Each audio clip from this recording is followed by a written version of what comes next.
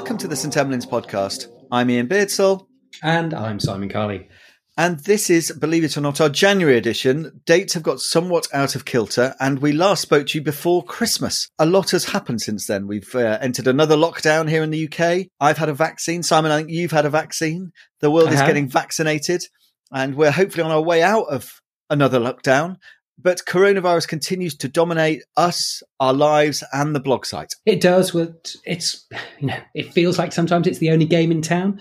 And to some extent it is. It's been a fantastic year for research. Amazing amounts of work been done. And it's really exciting to see this science base around COVID-19 develop. But there's other things going on as well, other things that we've noticed on the blog. Well, why don't we start off with coronavirus and start off with the recovery trial? I know that actually we're recording this after you've just come off a meeting, chatting about how that's all going. And there's been a few results released about recovery in the last few weeks, covering a range of different treatments, actually, some more successful than others. We've discussed azithromycin on the blog, lopinavir, ritonavir, and of course the big T, Tocilizumab. That's it. Look, you're in the inside here. Give us the lowdown, if you can, on those three treatments and how they fared in recovery, which I have to say I continue to be impressed by on a day-to-day basis. I completely agree. The world's best trial of COVID-19 therapeutics by far, and an incredible achievement for the whole of the NHS and NIHR, to be honest. So what have we discovered in the last month or so?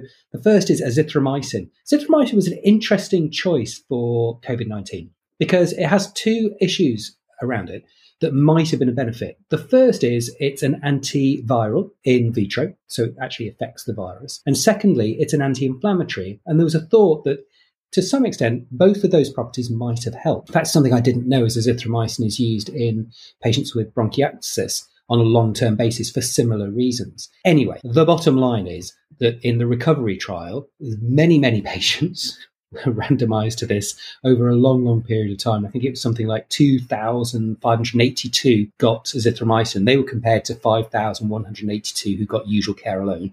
And the bottom line is there was no difference in mortality. And that's 28-day mortality, which is the endpoint for the recovery trial. So azithromycin looked promising, but sadly didn't work. So we shouldn't be giving that anymore. Now, before you go on to the next one, Simon, just remind us again about, we've banged on about recovery as if everybody knows what we're talking about. We talk about platform trials. Very briefly, just remind us the way in which azithromycin got into that trial and what that platform trial is. Okay, so recovery is a platform adaptive trial. So essentially, you set it up whereby we know which sort of patients are going to go into the trial, and we know what the outcomes we're measuring are.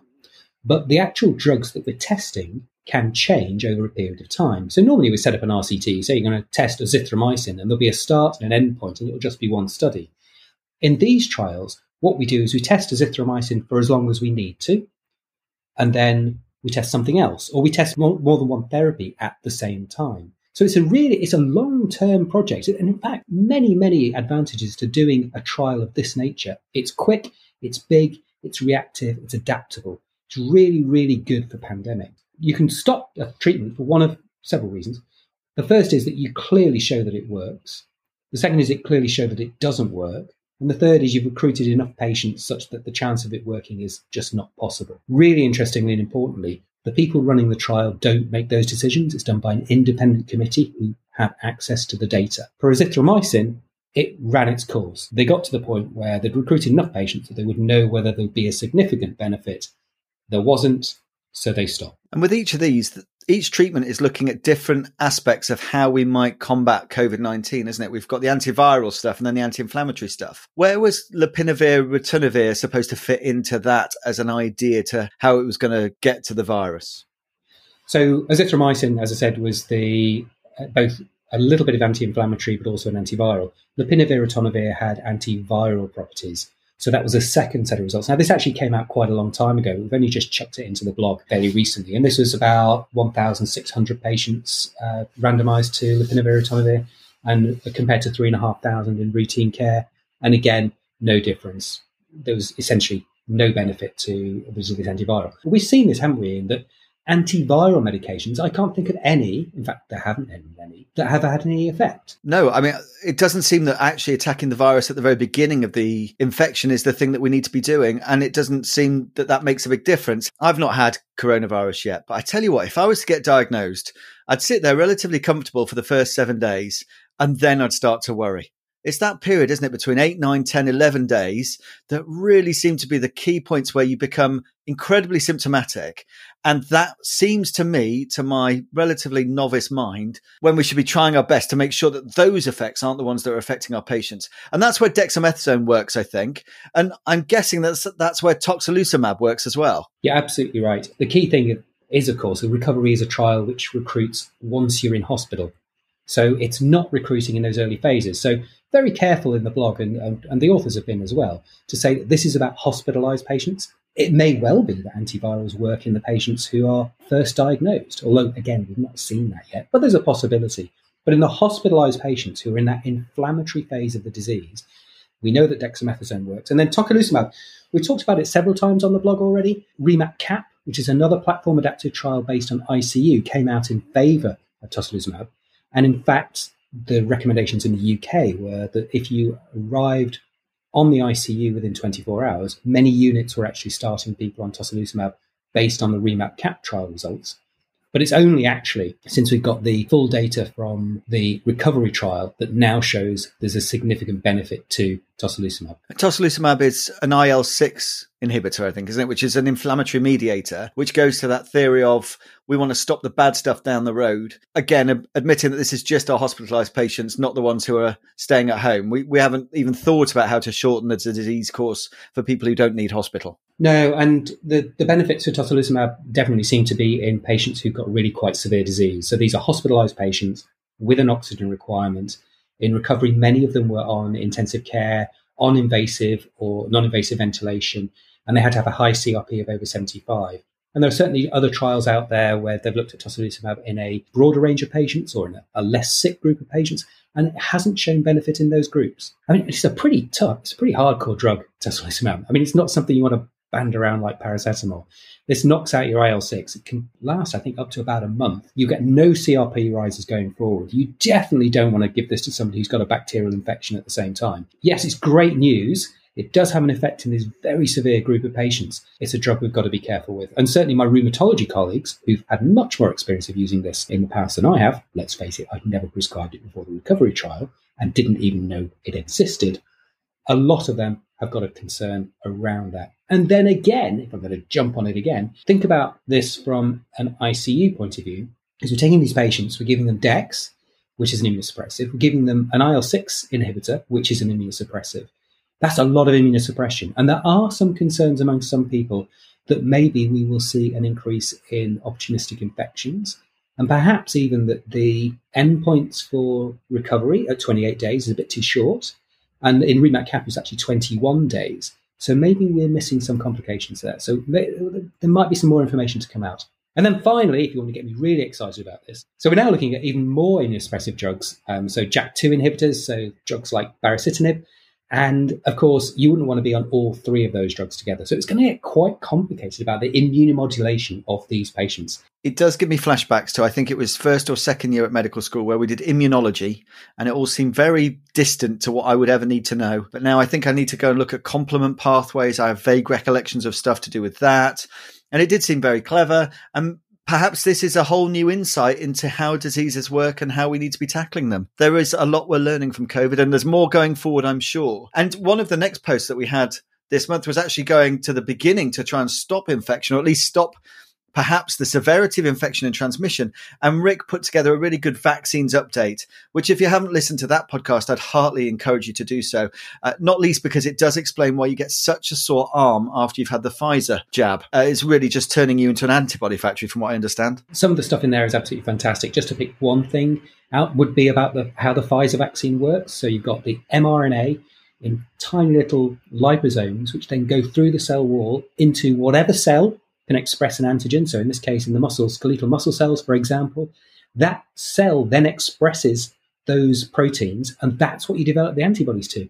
This is amazing. I mean, just the science behind it and how it works is absolutely incredible. And the thing that surprises me the most a bit about our vaccine program is, did you go and have your vaccine done in a highly efficient system that got you in and out in just a few minutes, with a booking system that was done online, with a text message that told you to go and have your vaccine, with somebody telling you where to go? And there was a little bit of me that thought, can't we apply some of this to emergency care? If we can do this for a vaccine, surely we could make our emergency departments a bit more efficient. I'm sure we could, but that would require investment and time and staff. And who would have thought that those would be factors? Let's not get onto that right now. But there are things we can all learn from coronavirus and from everything that we've been doing. Now, onto some other topics. Ludwig's angina. Pete Hume put together a post which it's worth having a read of, if for no other reason to remind you that the word angina comes from the Latin angere, meaning to strangle. One thing that I bang on to people about as to why cardiac pain is called angina, because it makes that neck pain makes you feel like you're being strangled. But Ludwig's is one of those diagnoses that you need to be able to spot in the emergency department and need to act on really quickly. Have you seen many Ludwigs, Simon, in your illustrious career? I haven't seen that many, but I've seen a few, and I've been really glad that I've spotted them. And I am aware that I agree with you, it is a diagnosis you do not want to miss. So you don't want to see somebody with this and then send them home and then find they're coming back the next day with, shall we say, a challenging airway problem. So this is that infection of the submandibular space, often with lots of different bacteria causing it, can be fulminant and really nasty. The patient comes in with a big swollen lower part of their face and it's all woody inside. And it's the time when you really want to get an ENT surgeon interested as fast as you can in the emergency department. There are a few other times as well. There's a lot of information on that post. Like many of these diseases that we don't see that often, you have to spend more time learning about them for the amount of time you're ever going to see them. You need to be able to have that trigger in your head that reminds you that this could be the diagnosis. You don't label it as, I don't know, nasty tonsillitis with a little bit of cervical lymphadenopathy or something. This is something that could go really wrong. So have a look at that. And hopefully we'll be producing more of these types of posts on St Emlyn's, which discuss these difficult diagnoses and how we can make those easier to spot. Simon, the activity at the college goes on. You are doing all sorts as CPD lead. There's been conferences and other research days, and there was an RChem research engagement day, which I think, well, you attended in the best way we can at the moment, via a screen and a microphone. But how's that going? Well, research in the emergency department, a thriving area, or is it something that's just dying away? It's definitely thriving, isn't it? And if you think about where we were 10 years ago and how we've now developed a whole range of academics across the country, some really amazing academic centres. And this 2 days that was said about the research engagement days, particularly the trainees one, was a real showcase of how much excellent work is being done around the country. And I had the opportunity to talk about research amplification. And what we mean by that is that I really love the phrase, research is not completed until it's communicated. It was Mark Walport, the UK government chief scientific advisor, who said it. And I think one of the things that we've done on St Emlyn's and with the FOMED community is really tried hard to communicate science to make sure that it gets to patients and to clinicians where it should be. And of course, I would say the best exponent of this in the world is clearly Ken Mill over with the SGEM in Canada. Absolutely fantastic site that aims to reduce the knowledge translation time. All of that kind of thing is important. But also from a personal point of view, as an academic, you want to get your personal message out there because that's a recipe for improved recognition, which leads to more likely to be collaborating, which means more likely to be published, which means you're more likely to get grants, which means more likely to get promoted, which means you can then build the next generation. Getting your message out there and using social media, having a platform, making sure that what people find when they search for you is what you want them to find and not what somebody else thinks about you, I think is really important. So put a little presentation together, a whole bunch of little tips on there about things that everybody should do if you're interested in academic medicine. Use it for the right reasons, but use it to develop your career. There are many things about social media that I don't enjoy, but there are undoubtedly some positives. And I think I've learned a huge amount of medicine through social media. And I've made a lot of good friends. For all of the times I just want to sigh and just delete it off my phone, there are other times when I find that I've learned something that I otherwise just wouldn't know about. Using it effectively and efficiently and with a degree of discipline is the way forward for social media for me, certainly anyway. Now, we then had a guest post about leadership in a pandemic. So this is from Joki van Kerkhoven, who's a friend of ours who we met at a number of the USEM conferences over the year. She's fantastic. She's done a huge amount of work leading emergency medicine in Belgium. She's one of the people who put together the Bedicin conferences, which I had the honour of speaking at a few years ago. Really, really good, actually. And she's also done quite a lot of work in developing people and helping them managing stressful situations. And I believe that she's actually doing a PhD on it at the moment. So she's put together a really nice post about how you look after yourself from a leadership point of view during the COVID-19 pandemic. Some of this we've sort of covered on other posts before, so things like breathing techniques and management of stressful situations, but she's brought it together really nicely. And to pick one of the things out that I think has been really, really noticeable in the pandemic is the concept of cultivating growth mindsets. From Carol Dweck, you can, maybe not all the time, but most of the time, effective, useful, happy people take a growth mindset where you embrace challenges, you look to improve what you're doing, you realize that you've got to put work and effort in to get somewhere, and that you get a lot of feedback on what you're doing, and you take that on board and you learn with it. Trying to turn whatever happens in front of you into a positive move, to realize that everything that happens can be a learning opportunity, and to move forward. And she describes that clearly much better than I have just now, but very nice, actually. It's worth a read. Growth mindset at the moment, when we're in the midst of this pandemic, I think everyone's just tired, aren't they? And slightly fed up of the whole thing. There was another post we've had with a link to a video by Esther Murray talking a bit about moral injury. And it's hard really to convince ourselves that we can have a growth mindset in an environment where people are experiencing moral injury. I know that it's not everybody gets everything, and some people will go through ups and downs and good bits and bad bits and others. But it's now a time where you can really say to yourself, do you know what? I'm going to grow through this pandemic. It's all going to be good at the end. I'll be a better person on the other end of it. Or do you think you're just tired? I think there are good days and bad days, and I don't think you have to be the same person every single day. I've got to say that I am definitely a cup half full, cup half empty person around the pandemic. On the one side, there is no doubt that from a society point of view, from a personal point of view, from the issues that it's an absolutely devastating disease for patients, for economies, for all of those kind of things. It's just horrendous. I could just focus on that and do nothing else. The way I've coped with it to some extent has been to look at the things which have been opportunities. So I have found the fact that we've had to develop so much evidence. We've done such incredible science. We've had the opportunity to teach and learn across the globe through social media, through things like blogs and podcasts. All of those are what I would describe as balancing factors for all the negativity that's in the world. I think that what we've done on St Emlyn's, and the people who listen to St Emlyn's have tried, is to realize that we can learn things as we go along. And some of that learning is a good thing. Because what's the alternative? We can't just be horribly negative about everything. We've got to take the positives where we can find them. They can be difficult, but learn things, learn more about the disease, do the science, get involved in research, and as I did, buy a dog. We can talk dogs another time. As you know, I've just got a dog recently, and unbelievably helpful for your mental health.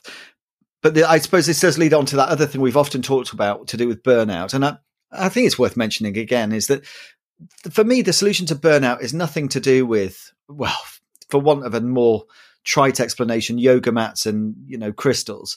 It's about being able to develop yourself, isn't it? And I think Scott Weingart used to talk about mastery and developing mastery in your own sphere. And this is part of how I've got through this last bit, is to try and be as good as I can be.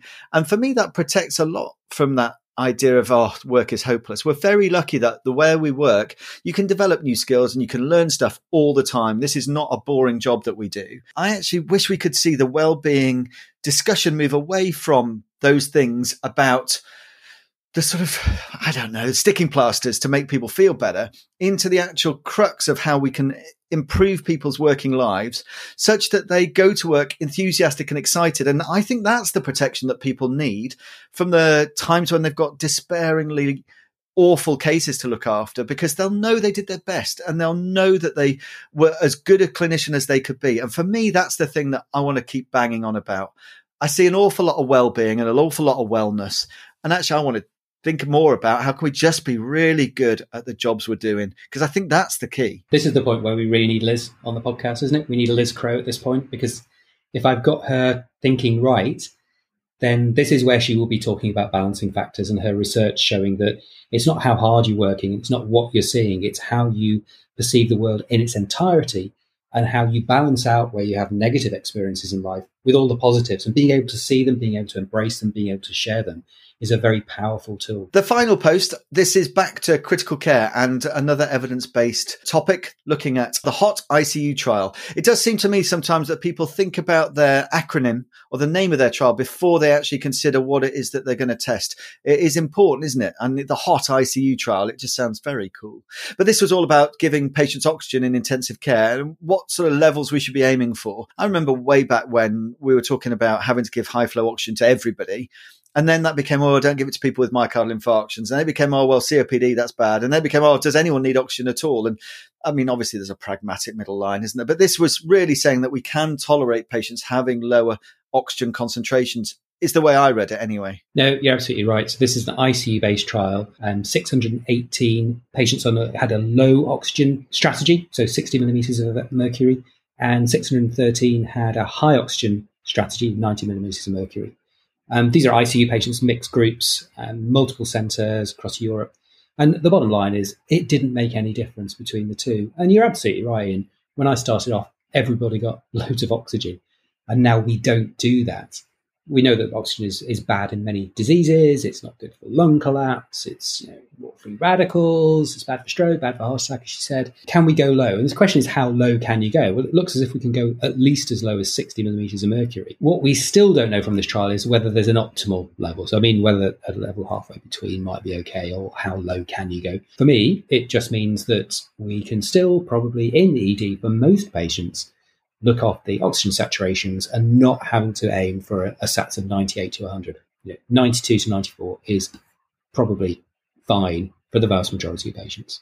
The other thing I'd like to say about this, it was released at the Critical Care Reviews conference, which is free and open. And if you go to the CCR website, Critical Care Reviews, run by our good friend Rob McSweeney, you can still see the presentations, and they're great, actually. He's done a really good job for an open conference this year. Yeah, this is our annual deferential bow to Rob and all the work he does.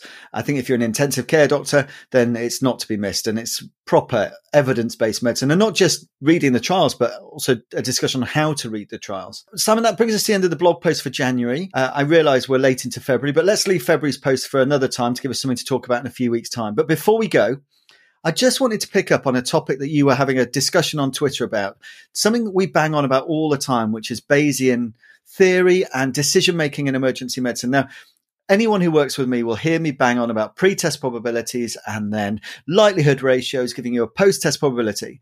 And you had a discussion which I thought was actually really interesting that caveats all of that we say. And this was really specific about hip fractures.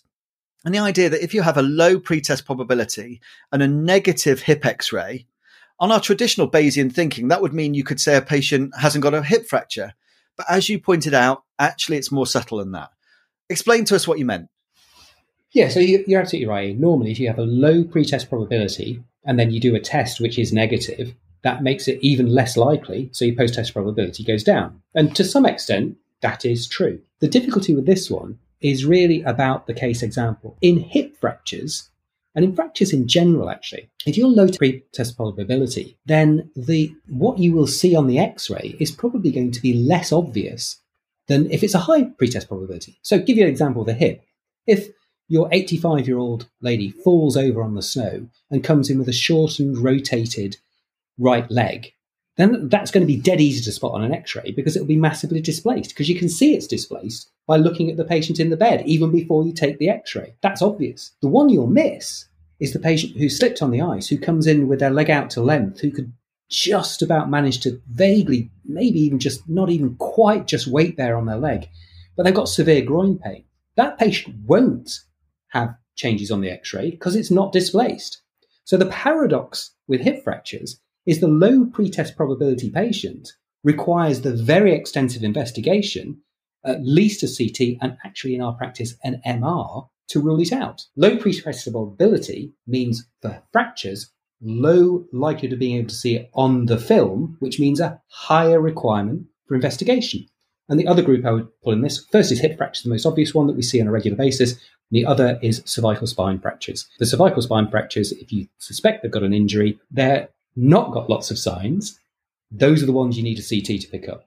If the patient is tetraplegic, You will spot it on a plain film, not that you should be doing one. But you get my point. I just thought it was a really interesting way of thinking about these things, that it isn't as cut and dry as sometimes we explain or try and make things. And there are subtleties to it, and worth bringing out that idea that you have to put all of this learning into the context of specific diagnoses and specific presenting complaints. And hip fractures is a really, especially at this time of year, isn't it? We're seeing people slip and slide all over the place. And it is that thing about, oh, there's no fracture on the x-ray, you can send them home. Yeah, but they can't walk. Ooh, could they walk before? Yes, they could. Okay, well, I'm afraid I know that you don't like admitting people to your ward unless there's a fracture on their x-ray, but you're going to have to do some more testing on them. To be fair to our orthopaedic colleagues, I think they're more onto this than they were a few years ago. But I remember more than one case where they had an injury, normal x-ray seemingly, sent home, and 2 weeks later, they've then just off-ended that, and they have become shortened and rotated on what was otherwise a compression type fracture. I'm sure that the MPS and the MDU or any other defence society that you care to mention will have many such cases on their books. And always worth thinking about that. Although, as we've always said, good clinical care means you need never worry about the MPS and MDU. If you're doing good clinical care, that's all that anybody can ask of you. Simon, that brings us to the end of January. We're already halfway through February. Who knows quite where we'll be when we next speak? There's talk today of easing of lockdowns. Goodness knows the children may go back to school, which I have to be honest would help my mental health considerably. I love them, but they're, we should be absolutely honest here. This is the point in time where everybody realizes why it is that teachers get long holidays. Okay. They deserve every single hour of those. And frankly, more. If me trying to homeschool 2 boys is anything to go by. Take care of yourselves. Keep enjoying your emergency medicine, and we'll speak to you soon. Bye.